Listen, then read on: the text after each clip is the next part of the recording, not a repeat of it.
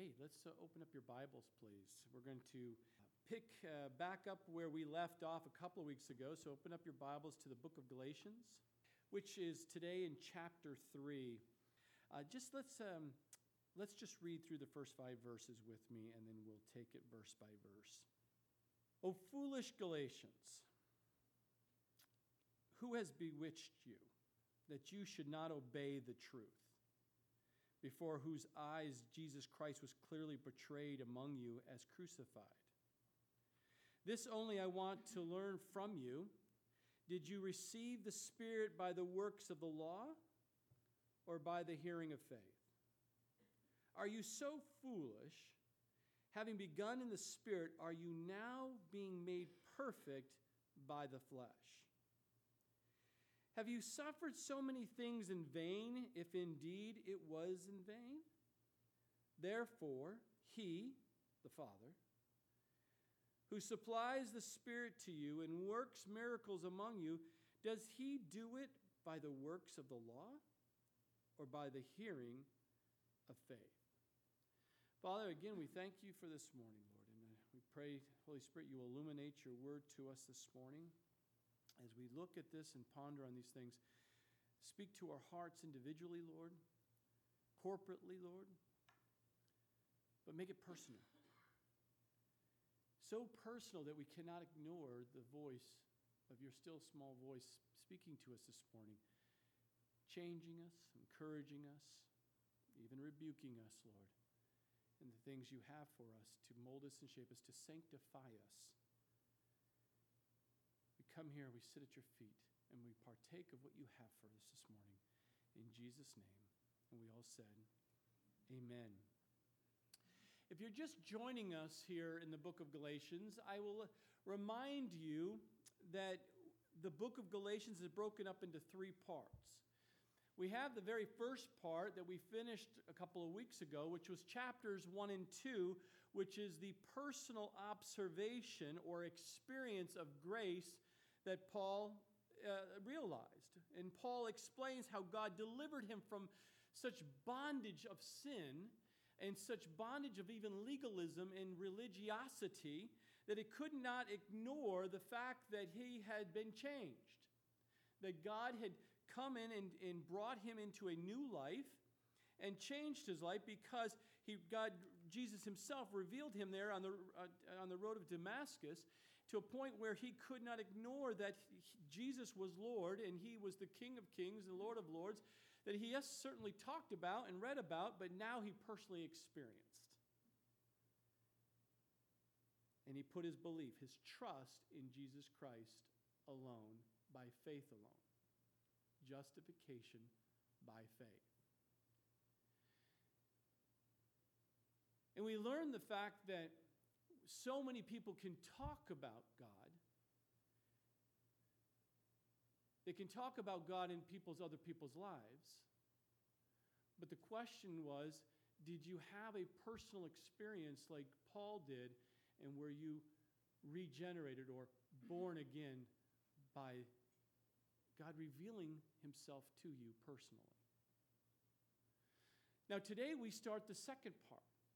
We start the second part, which is chapters 3 and 4, which is the doctrinal instructions or the explanation about grace. We saw the personal observation or the experience with grace that Paul talks about, but now Paul's going to talk about the doctrinal instruction or the explanation about grace, and we'll see that in chapters 3 and 4, showing the relationship between the law and grace. And then, of course, we'll eventually get to the third part, which is chapters 5 and 6, and that is the actual practical application or the exercise, the actual doing of grace. And he closes the letter in Galatians by telling you and I how to enjoy grace and freedom in our daily Christian life. And what a great book the book of Galatians. It's one of my favorite books.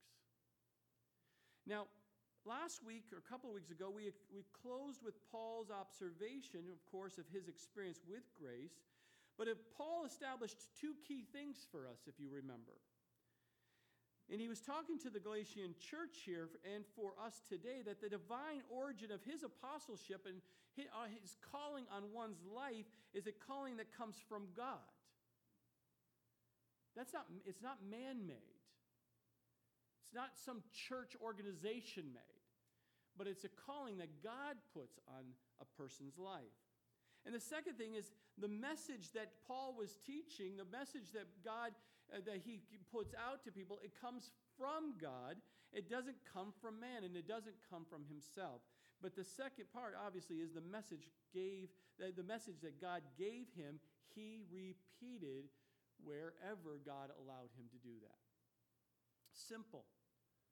God gives you a calling in your life, gives you the simple message of the good news of Jesus Christ, and he says, go forth and just tell everybody the good news.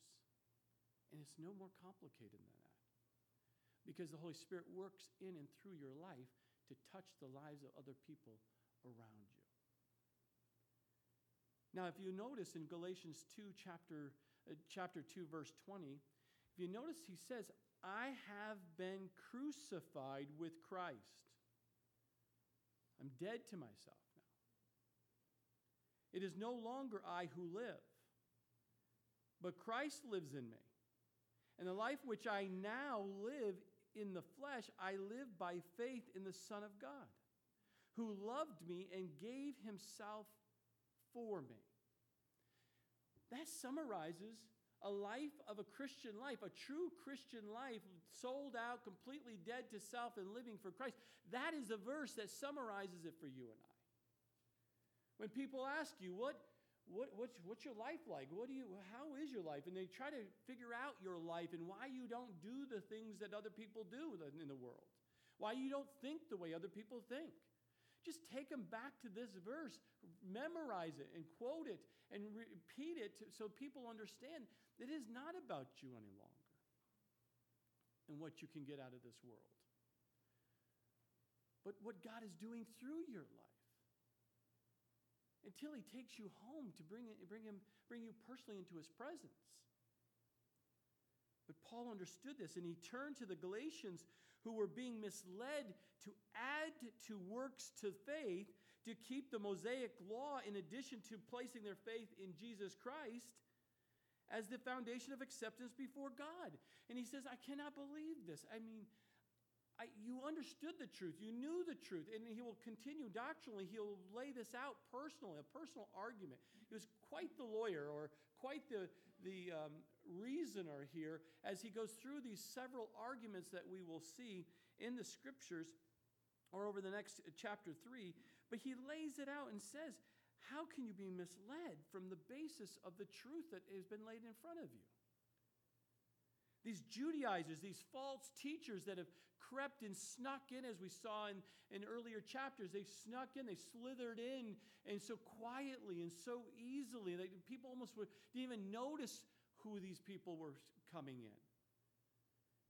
And they just gently and so lovingly seemed to just kind of cast doubts. And wait a minute.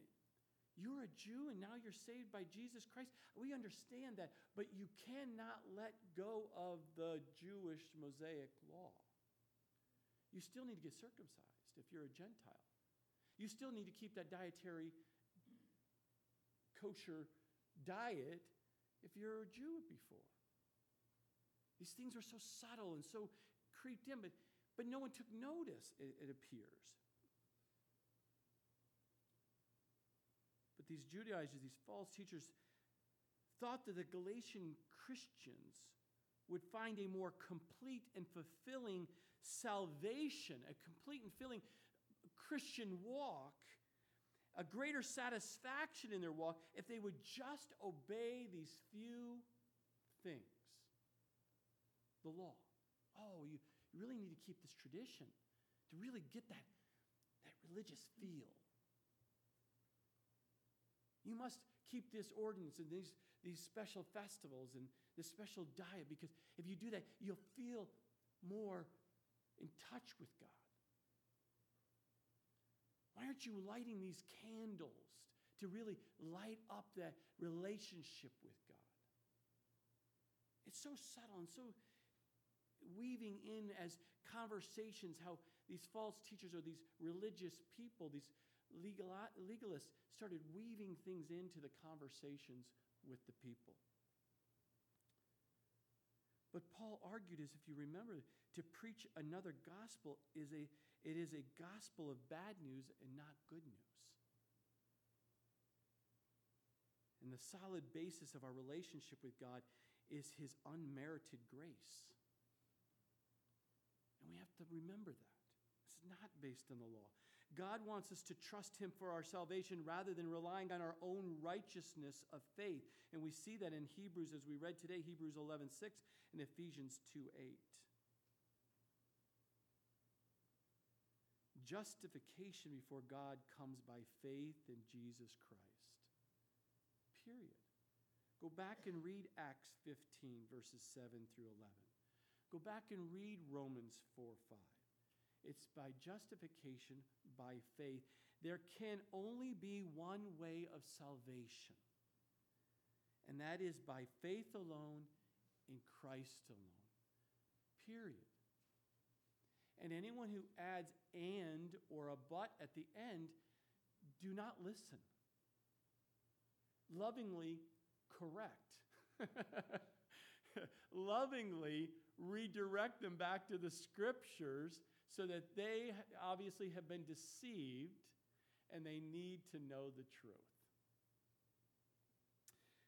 Now we see today, as we pick up here in Galatians 3:1, Paul's doctrinal instruction or explanation about grace. And he'll lay it out in chapter 3 in 3 parts. The first part we'll take today is a personal argument, verses 1 through 5. And then we'll see the scriptural argument in verses 6 through 14.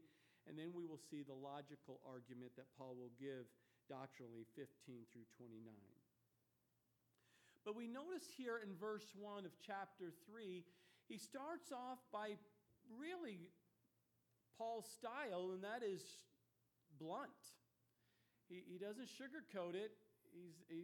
I guess there was no snowflakes back in those days. Everyone were tough, and they were, I was offended by what he said. No, I don't think they had that back in these days like we see today. But he says, oh, foolish Galatians. Now, he's not saying they're dumb, they didn't understand. But if you look at the original language, the word foolish here, it means that they understood knowledge but did not keep it. They let it go. They let their hand off of it. It's foolish. Here you are about to sink. You've got a life preserver and you have it and you're holding on to it and then you let go. That's foolish. You've been warned, don't do something because you can get hurt, but then you just take this step and go do it anyway. That is foolish. It's not like you didn't understand. It's not like you didn't know. He says, oh, foolish Galatians. But then he says, who has bewitched you? Who has put you into, who's confused you? It's not like you've been satanically in touch, but the word here, bewitched, means you've been tricked. I know, look it over here, but look here, look it over. There's just diversions and distractions that people can come in. I know you need to have a relationship with Jesus Christ. I totally believe you need a personal relationship with Jesus Christ. But have you considered, how are you dressed?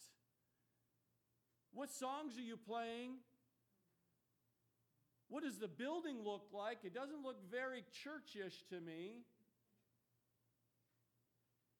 Name it. It's a plethora of little subtleness that says you cannot be saved or you can't truly be a Christian if you don't do what do you eat? Imagine. We've got it easy today. There's no question. No one's going around looking to see who's been circumcised or not. I mean, we can be thankful for some things here.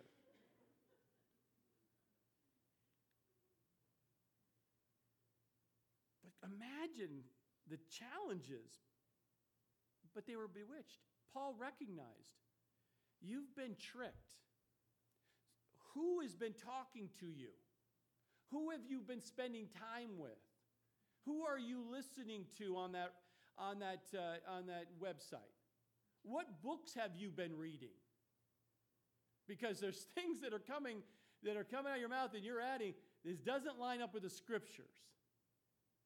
And so Paul's warning is that someone's bewitched you, that you should not obey the truth. It's not subtle here. These are not things that are saying, I really think, you shouldn't be doing this. And it's probably subtle, and it's that's their conviction that God has given them and that they should not do something. But God hasn't given you that conviction and hasn't changed you. You have liberty to do those things. But really, Paul's saying here, they've actually taken you and moving you away from the truth. They're actually moving you away from the foundational truths of Christianity. And that is very dangerous, Paul says. And it's like, back then, there's a sense where you can be, who are you looking into whose eyes? Because I'm telling you, when I came here into your area and I shared the good news of who Jesus Christ is, and then you gave your life to Jesus Christ by faith alone, in Him alone, and you were following along with Him, you had no problem. You looked into the eyes of Jesus and you knew that He was your Savior and you gave your life to Him. And Paul says, now someone's come in and tricked you. And it's no longer about keeping your eyes on Jesus. You're now bewitched, and now it was like Jesus was a portrait, a clear portrait, a billboard that you saw, everyone saw. This was about Jesus Christ, and that's what it was all about. Clearly portrayed among you as crucified, who went to the cross for you because He loves you that much. And someone has come in and said, and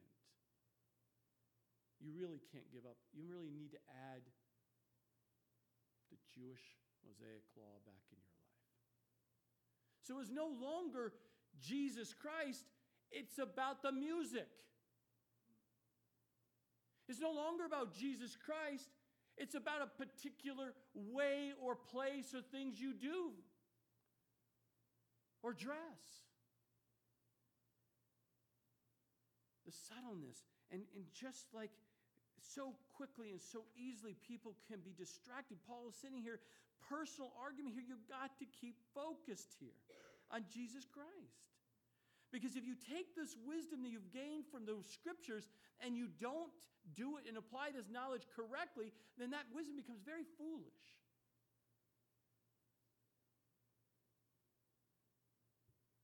And to embrace a doctrine which declared the death of Christ unnecessary was irrational, he said in chapter 2, verse 21.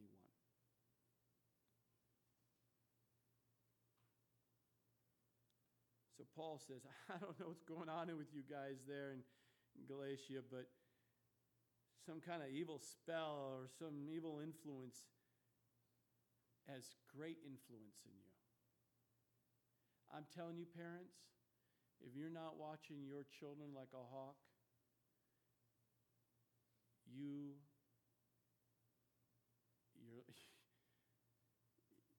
have to be diligently watching your children. Because the evilness that is surrounding our kids today, that is everywhere they turned, is trying to get their eyes off of Jesus and onto the flesh or this world. And you must coach them through this. You must disciple them through this, because be very careful who you allow to have an influence in your life and in your children's life. And it comes in all forms, sizes, and shapes. Just encourage. Like Paul's encouraging the Galatians, keep your eyes always steadfastly upon Jesus. And anything or anyone that gets between you and your relationship with Jesus must be removed. There is no other way. Paul here points out that they, by the power of the Holy Spirit, was given to them by faith. Their eyes were opened to see clearly who Jesus is and what he did for them. Paul knew that because he personally is the one who did that in that area. He's the one who started the church. There was no question about the foundation of their start and their walk with Christ. They knew exactly what was taught to them. And for you and I, by the Father's grace, saved us through Jesus' death on the cross. He was crucified. So when they left the message of Jesus, him crucified, they left the message that Paul preached.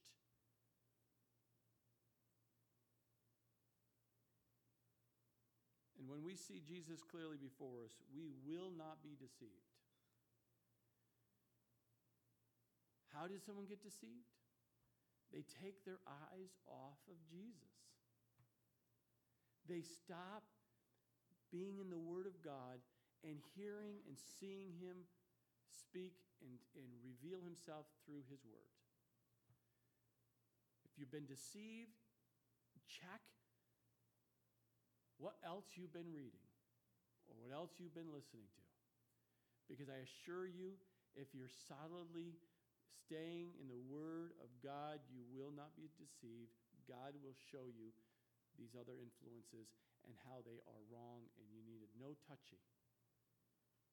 It's no Gouda. It's just you don't partake and taste of that. And you just come back to the Word and come back to the truth.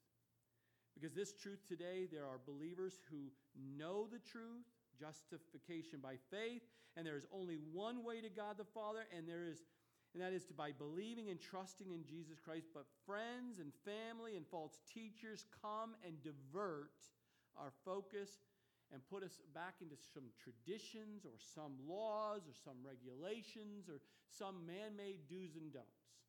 And you must be very careful. But he continues here in verse 2, and he says, "This only I want to learn from you." Now again, Paul is straightforward. I don't want to hear any other story. I don't want to hear blah, blah, blah over here and tell me, oh, this such and such, oh, this pastor and this reverend, and oh, he was a great diversion away from, no, let's talk about the Word of God. No. Yeah, this guy's really good. You should have heard his story. I don't want to hear his story. I want to know God's story. I want to come back to the Scriptures here. But he says, there's only one thing I want to know from you. Did you receive the Spirit, the Holy Spirit, by the works of the law or by the hearing of faith? Which one? He's bringing it back to the guy. He loves asking questions. Brings you back to the basis, right? And he's going to ask 4 questions of them, if you notice here in these 4 verses. And the very first question he has here is, how did you receive the Holy Spirit? That's the first question I have for you. When the Holy Spirit came inside and sealed you for eternity as a child of God, how did that happen? Was it the law? Or is it by hearing of faith? Of course, they knew. They knew it was the hearing of the Word of God and the Spirit of God touching them. They knew there was no other way.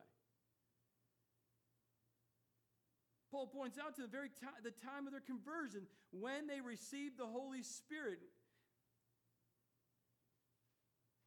Paul wasn't questioning their salvation here, but challenging them to bring them back to the day when they were saved. When you find people struggling in their walk, maybe that's the very first question you should be asking yourself or a loved one. Do you remember your day of salvation?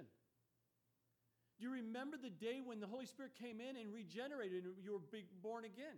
Do you remember that day?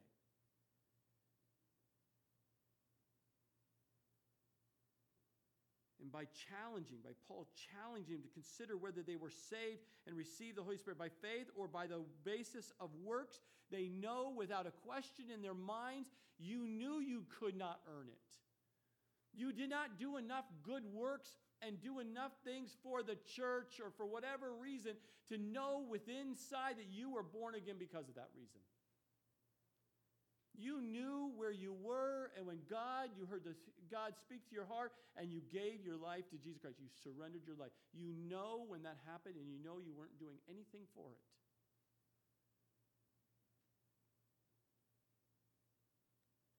And Paul knew without a doubt, Paul preached the gospel of grace, and they accepted Jesus as their Lord and Savior. And they were Gentiles, and these Gentiles had never heard or followed the Mosaic law.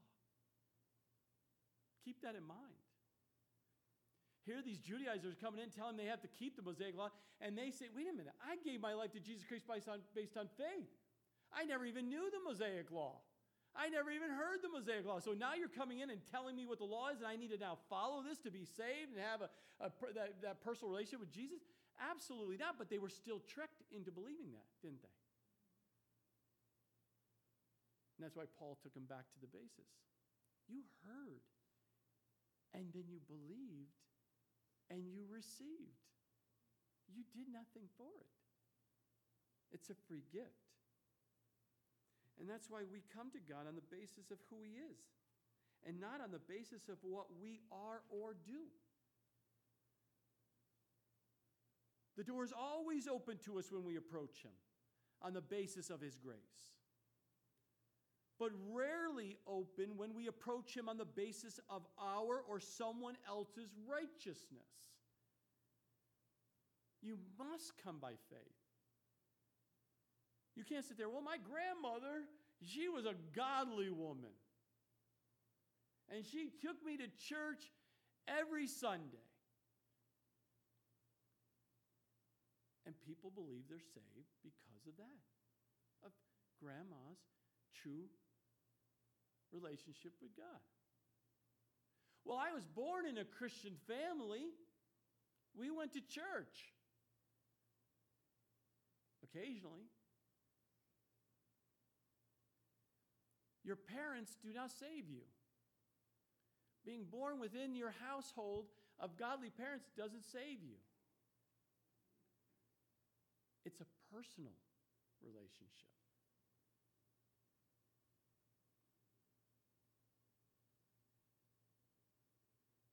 And if we can fellowship with God in a love relationship, why would we ever choose a legal relationship instead?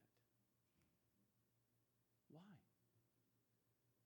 Why would you have a love relationship with someone and then turn that and say, this is just a legal arrangement?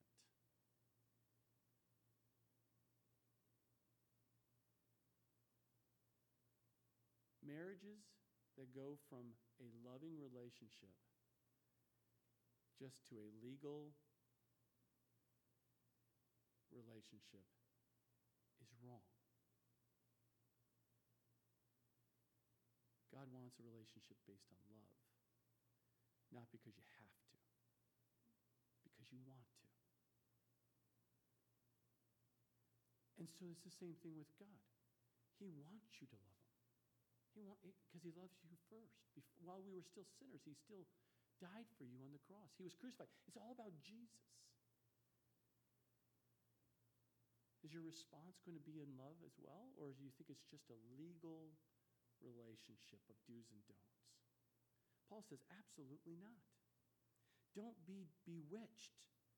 Come back to the truth of being saved by faith alone in Christ alone. It's called grace.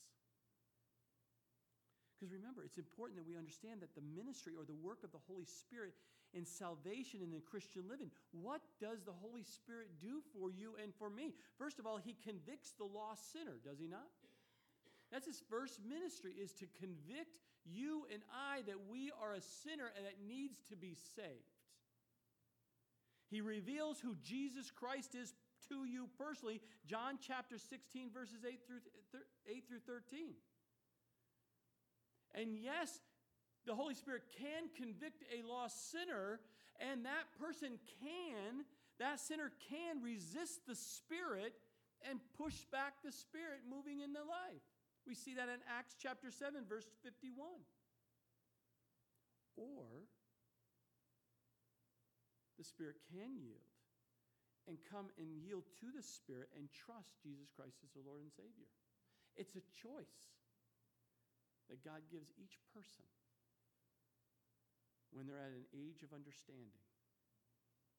And when that sinner believes in Christ, he then is born of the Spirit. We see that in John chapter 3, verses 1 through 8, and receives a new life, a born-again experience. It is a regeneration that takes place. There should be no question in your mind when that took place because you got a new life. And if you never experienced that new life, then today's the day you should. And give your life to Jesus Christ as your Lord and Savior.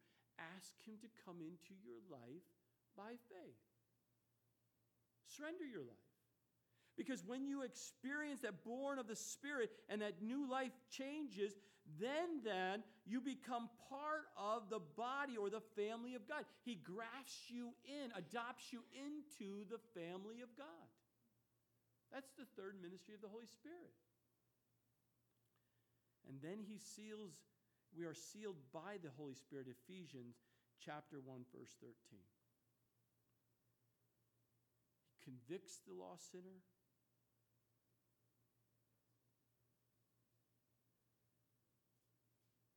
Then He gives you a new life. You're born again. You become part of the body of Christ, the family of God, 1 Corinthians 12:13. And then you're sealed by the Holy Spirit, Ephesians 1:13, as a guarantee that He and you and I will one day share in the glory of Christ. And Paul is saying the Holy Spirit moved in your lives, Galatians. Why did you allow man to bewitch you and take you away from that truth? Verse 3, are you so foolish? Having begun in the Spirit, are you now being made perfect by the flesh? The Holy Spirit changed you, put you on the right path. That's straight, it's lit, it's clear, it's good, it's right. And you choosing to go back on the windy, uncertain, dark roads? Back to the world, back to the old life? The flesh he's referring to here is not the body flesh. It's referring to the old nature. The old life is what he's referring. You began in the new Spirit. You've been born again. You've been transformed, changed. Justified by faith, like if you've never sinned before. Your sin has been wiped away. Why would you start by what God has started in your life and then turn around and think you can then get control and see somehow you can perfect your life, you can sanctify yourself in this walk with Him and do that in the flesh by going back to the old life, by going back to the old nature? Leaning on your own understanding and not acknowledging all your ways according to Him. Why would you go back to the old way? Why would you go back to the law? Why would you go back to traditions and religiosity and legalism? Why would you go back to that? It's just the flesh. That's the second question he asked him. How will you be sanctified? What is sanctification? Growing in holiness. Living a life of godliness. God changing you, molding you, and shaping you day by day by day through different things He allows in coming in and out of your life to make you more like Jesus. Not some man or some woman on this earth,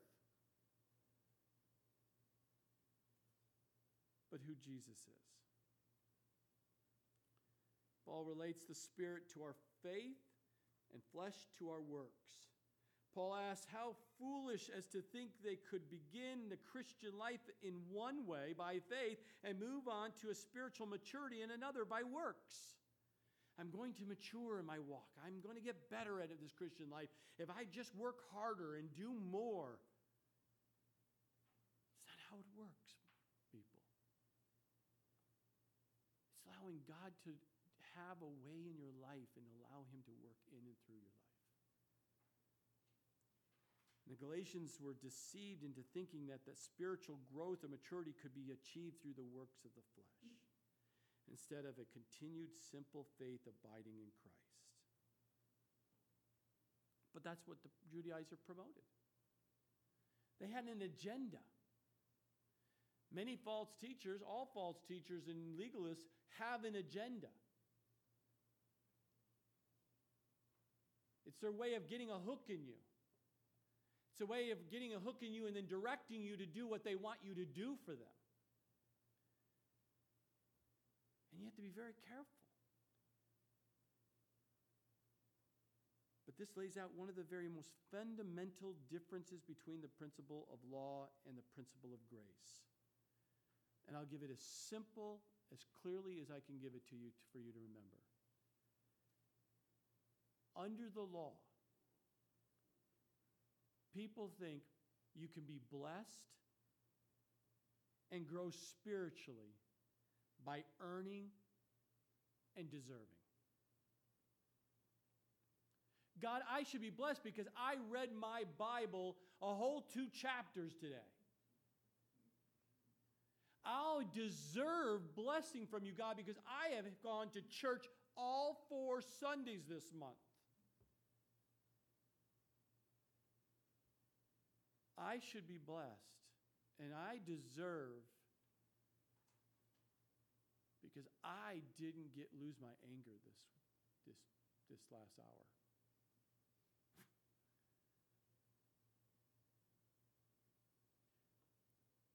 But under grace, we are blessed and grow spiritually by believing and receiving.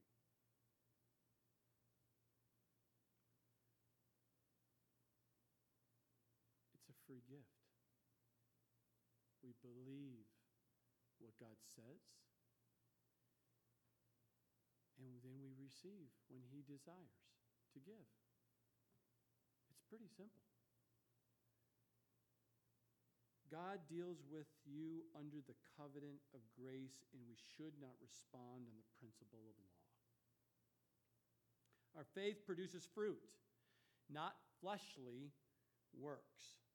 Fruit is the natural result of a relationship with Jesus, Matthew 12:33 and John 15:8.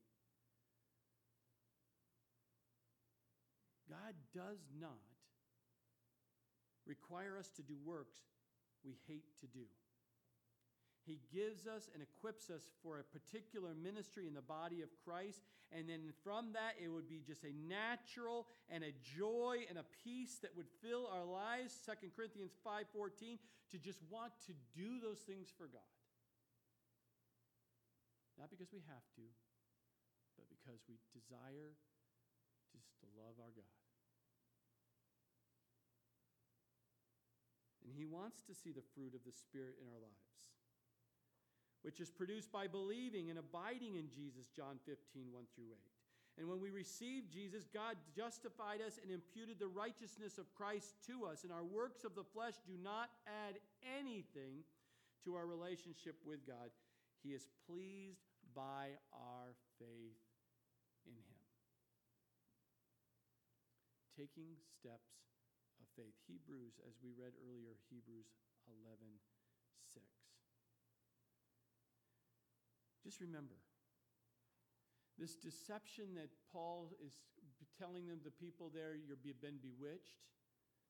This deception was cultivated by Satan to set our Christian life off track.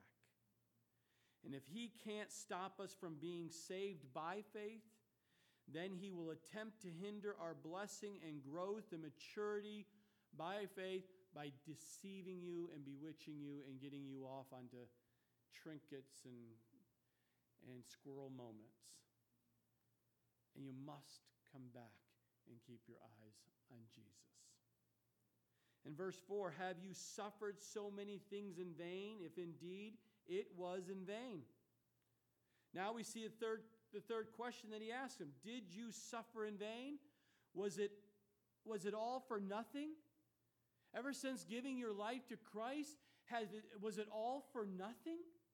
All that suffering, that experiences that God has brought you with since you've given your life to Christ, you're now going to be bewitched and be tricked by people of this world, these false teachers, these Judaizers, these legalists, to take you back into bondage?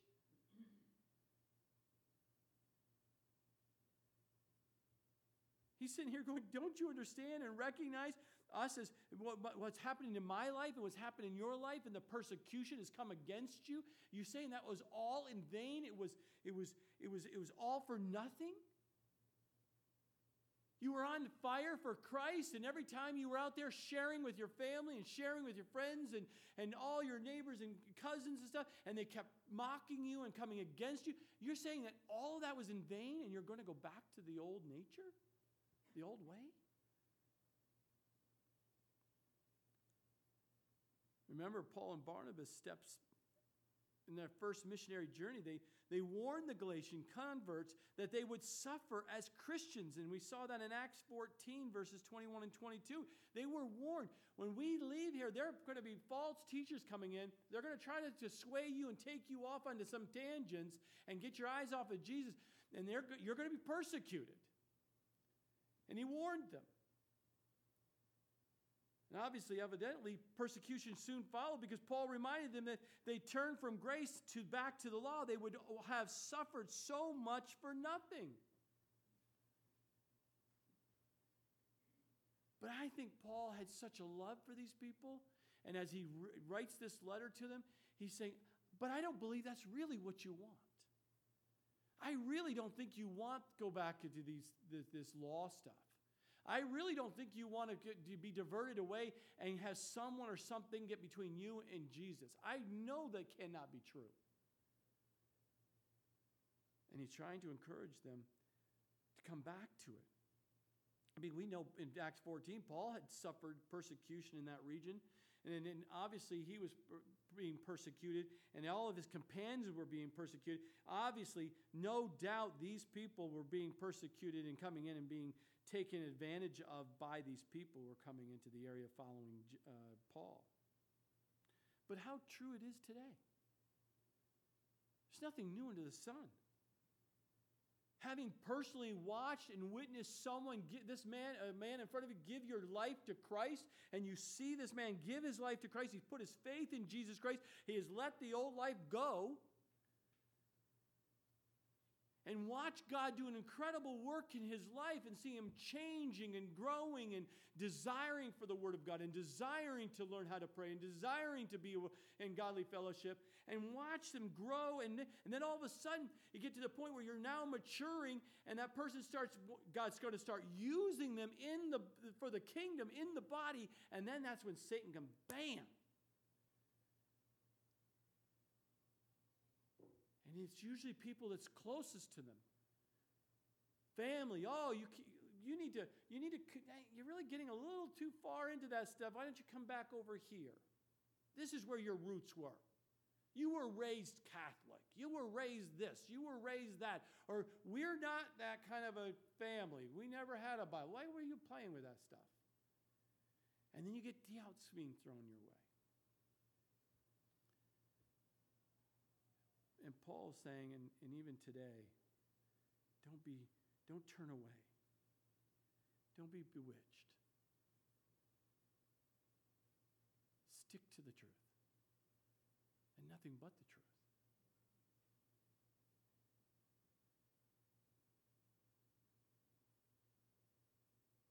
And what a blessing the Bible says when a brother or a sister restores another brother or sister back to the faith. If you know someone today that used to know and really just on fire for the Lord, really was focused on the Lord, and you've watched them and they're friends, they're there, yes, they're brother and sister in the Lord, but they're just kind of lukewarm now. Or they're going back to the old ways of religiosity. I would encourage you today, go out there and reach them. encourage them to put their eyes solely back on to Jesus. Because it might be you. You're the vessel that God would want to use for the sake of that person. Be strong and of good courage, my brothers and sisters, today, and go reach those who have kind of swayed away and they've taken their eyes off of Jesus. And then Paul here in verse 5, and we'll wrap it here. Therefore, he who supplies, he being the heavenly Father, who supplies the Spirit, the Holy Spirit to you, and works miracles among you, does he do it by the works of the law or by the hearing of faith? So we saw another question.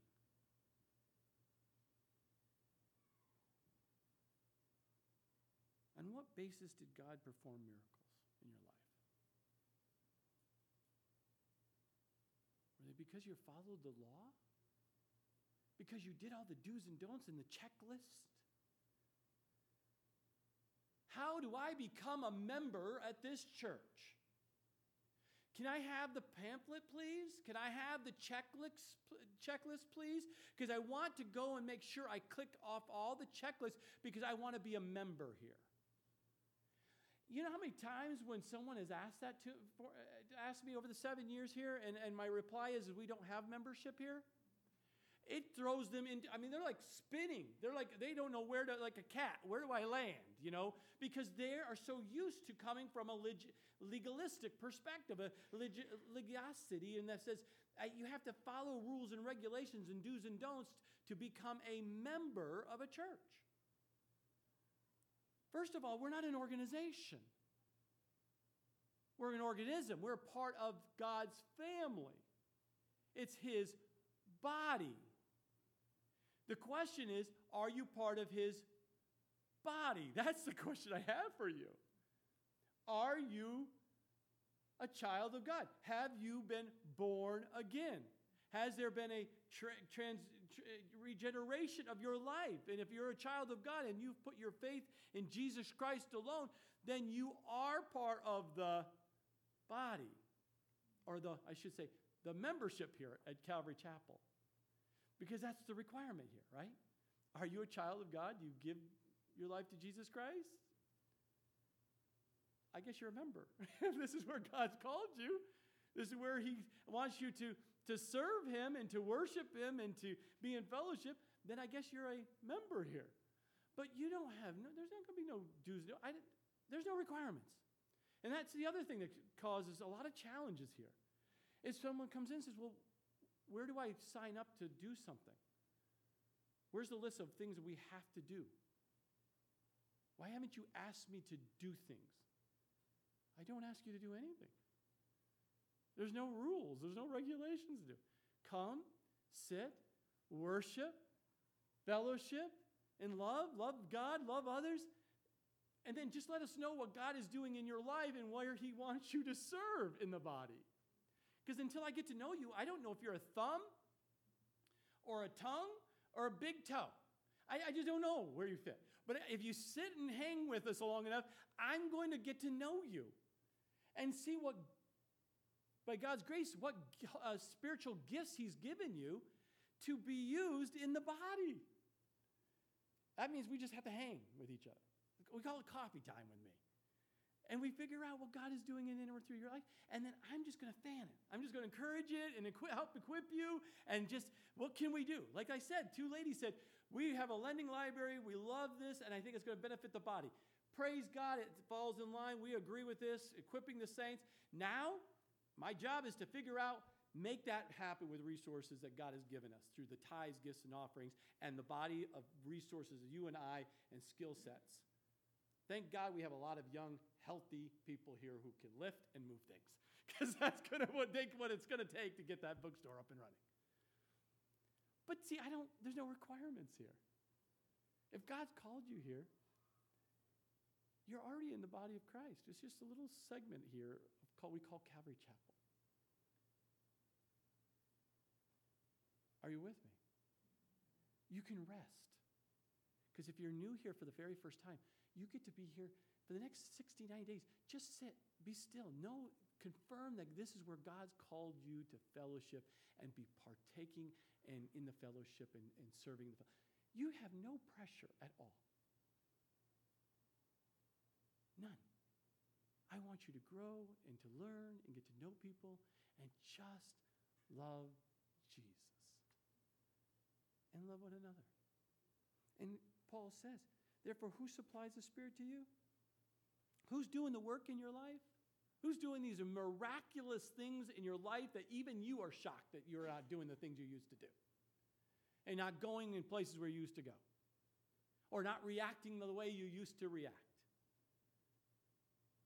Now you look for ways to reach them with the gospel versus taking their head off. It's amazing transformation in your life. And you don't even know how it happened because you cannot take credit for it because you know that God did the work and you didn't do a work to do it. You're just allowing God to miraculously do it, and it was by the hearing of faith. By sitting and hearing what God has for you by the Word of God. And He comes in and He molds and shapes us and changes, and not because you kept a bunch of rules and do's and don'ts. Great questions that Paul has given to them there in Galatia and to us today. 4 questions you should ask and I should ask myself.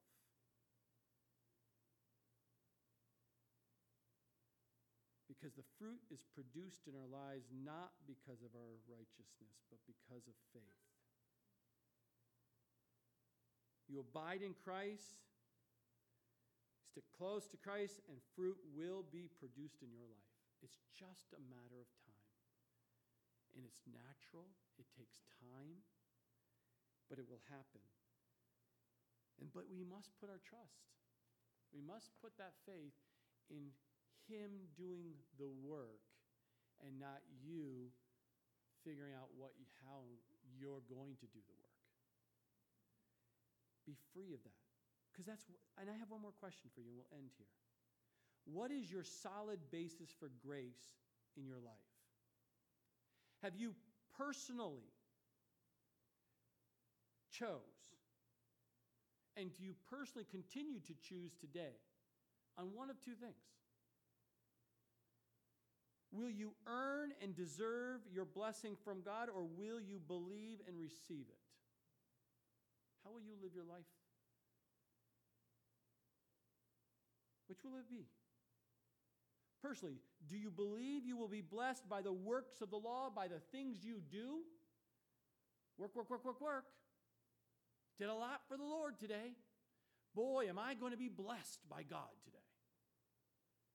Is that how you do your walk with Christ? Or is it by hearing of faith?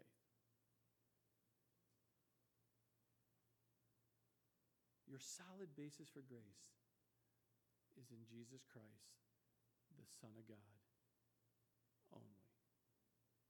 Father, again, we thank you and we praise you and honor you and glorify you this day. We thank you for your word. We thank you, Lord, that you use this man, Paul, to speak not only to the Galatian people, but you use your word today to speak to us. And may we be children of yours, that we listen and hear your truth, and we just respond out of obedience by living by faith and not by sight, living by grace and not by the law, that we would let the things of the law or the things of the past or legalism and religiosity, Lord, just let that fade away from us and let you dominate it in our lives. Have your way, we pray. And we thank you and do praise you for all my brothers and sisters here and our time of fellowship to follow. And again, Lord, we thank you for all your blessing. In Jesus' name we pray. Amen, amen, amen.